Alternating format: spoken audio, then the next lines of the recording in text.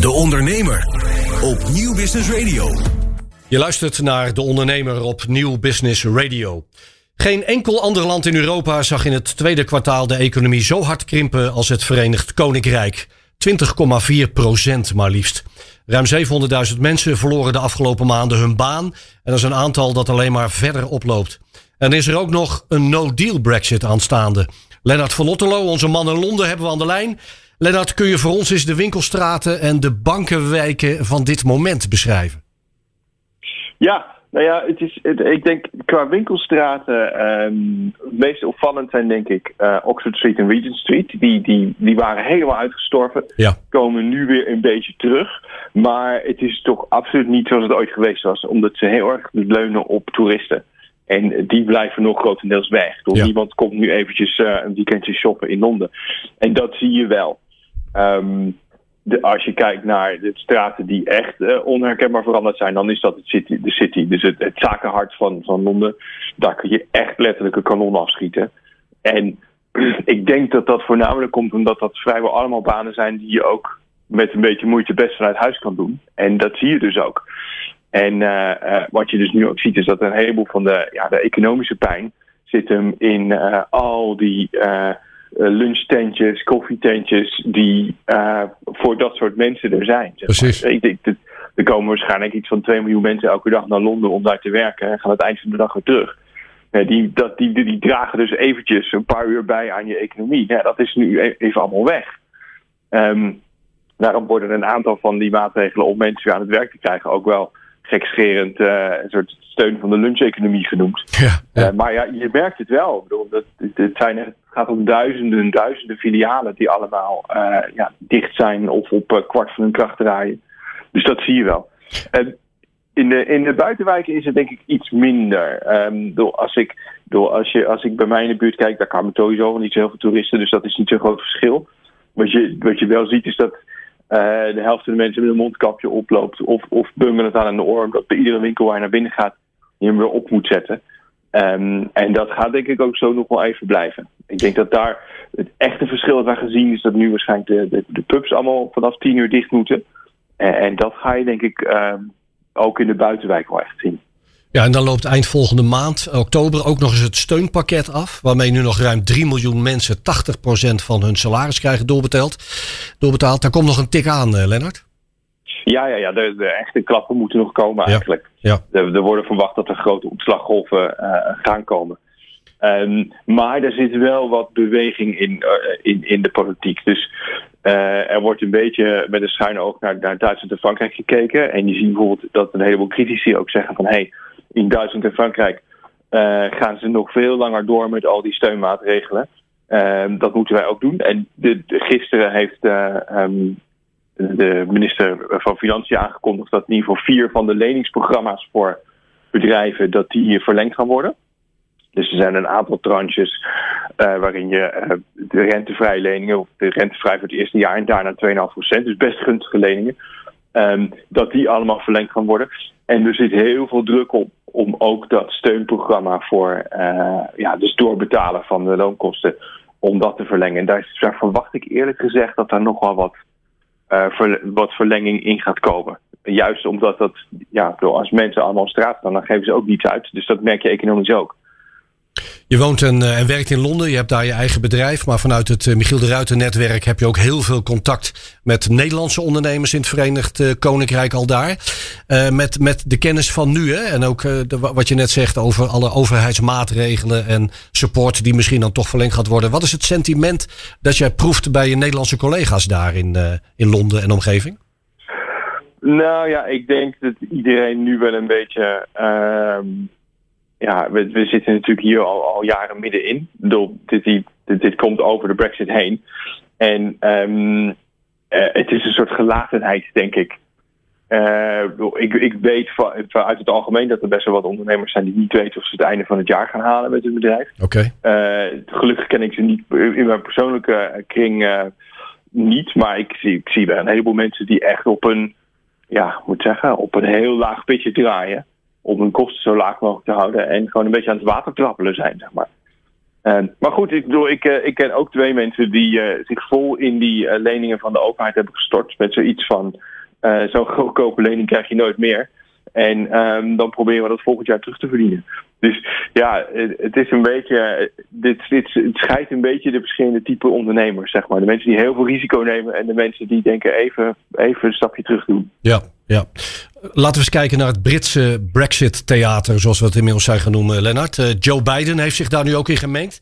En dan gaat het om het omstreden wetsvoorstel dat Johnson er onlangs nog even doorheen kreeg.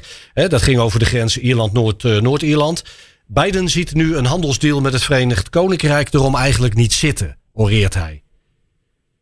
Ja, dat is eigenlijk niet zo'n verrassing.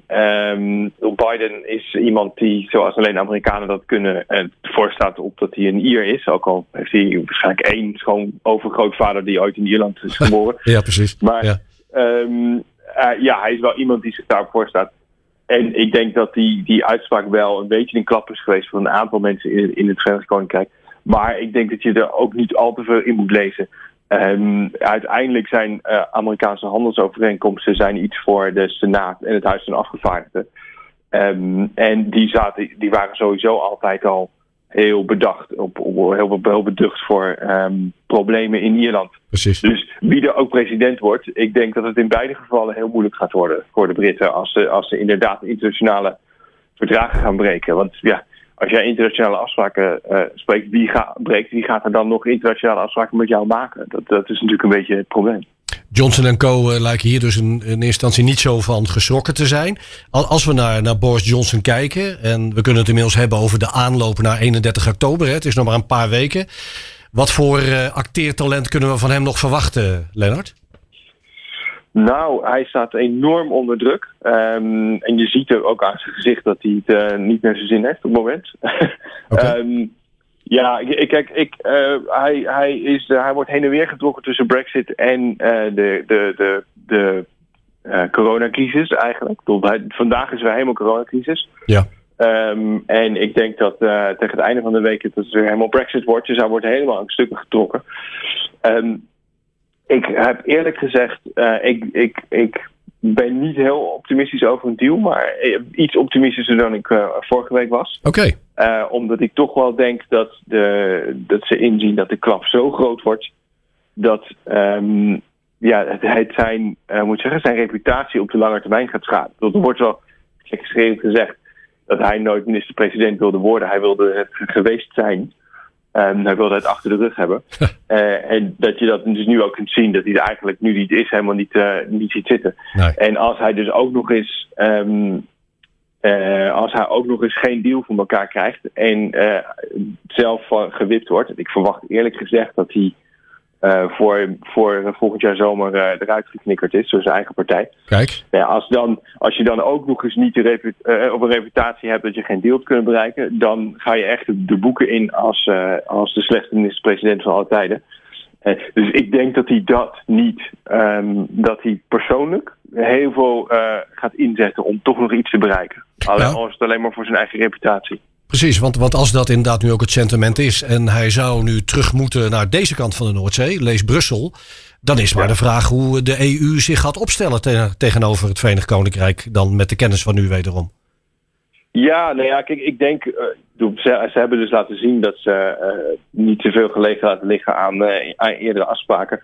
En daarom is het ook een beetje een eigen doelpunt. Ik verwacht dat ieder nieuw voorstel dat er nu vanuit de Europese Unie komt, dat nog veel dichter getimmerd is met veel meer garanties en veel meer sancties vooraf opgelegd, dat als ze zich daar niet aan houden. Dus ik denk dat ze daardoor eigenlijk zichzelf nog iets meer in de hoek hebben gepositioneerd. Maar tot nu toe moet ik ook zeggen, vanuit Brussel zie ik ook wel een soort, ik noem het bijna cynisme. Als Johnson, als zij een deal kunnen voorstellen die Johnson met een heleboel fantasie en laten we wel eens leugens aan de achterban kan verkopen, maar die in het voordeel is van de Europese Unie, dan laten ze hem daar gewoon mee lopen. Dat is alleen maar in hun eigen belang. Dus ik zie daar nog wel iets gebeuren. Dat ze op een gegeven moment iets afspreken dat Johnson thuis als een soort enorme winst kan verkopen, wat het eigenlijk helemaal niet is. En dat ze dat dan ook mee laten lopen, zeg maar. Dat is eigenlijk gewoon in hun eigen belang. Dus dat zie ik nog wel als een soort uitkomst. Van Londen naar Brussel naar Nederland, Lennard. Het is hier nog altijd relatief stil rondom Brexit. Ik zou bijna zeggen om moverende redenen ook wel. Het blauwe monster van minister Blok ligt dan ook nog altijd in die kast. Vind jij dat, sprekend vanuit Londen, vind je dat vreemd? Ja, nee, kijk, ik weet niet of zij bepaalde informatie hebben over hoe ver Nederlandse bedrijven zijn voorbereid. Maar ik bedoel, zelfs als er een deal komt, en die kans is nu toch al een stuk kleiner dan dat die begin van dit jaar was. Ja. Zelfs als er een deal wordt, dan gaat er zo ontzettend veel veranderen. Ik denk niet dat er een scenario mogelijk is waarbij er niet flinke opstoppingen aan de grens gaan ontstaan. Dus je moet als Nederlands bedrijf dat zaken doet met het Verenigd Koninkrijk, moet je eigenlijk absoluut voorbereiden op het ergste. Er gaan een heleboel dingen echt flink veranderen. En ook een aantal dingen waar mensen helemaal nog niet zo bij stil hebben gestaan. Bijvoorbeeld toevallig kwam er gisteren uit dat een heleboel Britten die in Spanje wonen, gepensioneerd meestal, dat die straks hun Britse bankrekening niet meer mogen gebruiken. Vanaf 1 januari. Okay. Omdat er nooit een afspraak is gemaakt over dat bankverkeer over de grens. Ja, dat zijn van die kleine dingetjes. Daar heeft niemand eigenlijk over nagedacht. Maar nu blijkt, de Britse regering heeft dat niet onderhandeld. En die bankstromen die vallen ineens uit elkaar. Nou ja, dat zijn allemaal van die kleine dingetjes. Ja. Van die kleine duiveltjes die nog wel uit een doosje gaan komen in de komende paar maanden. Precies, laat staan. En dat gaat het bedrijf last van hebben. Ja, laat staan al die zakelijke losse eindjes die er zijn. En die wellicht ook na 31 oktober allemaal ontdekt gaan worden. Ja, absoluut. Ja. Oké, dankjewel Lennard van Otterloo, ondernemer en Brexit-expert. Onze man in Londen. De Ondernemer op Nieuw Business Radio.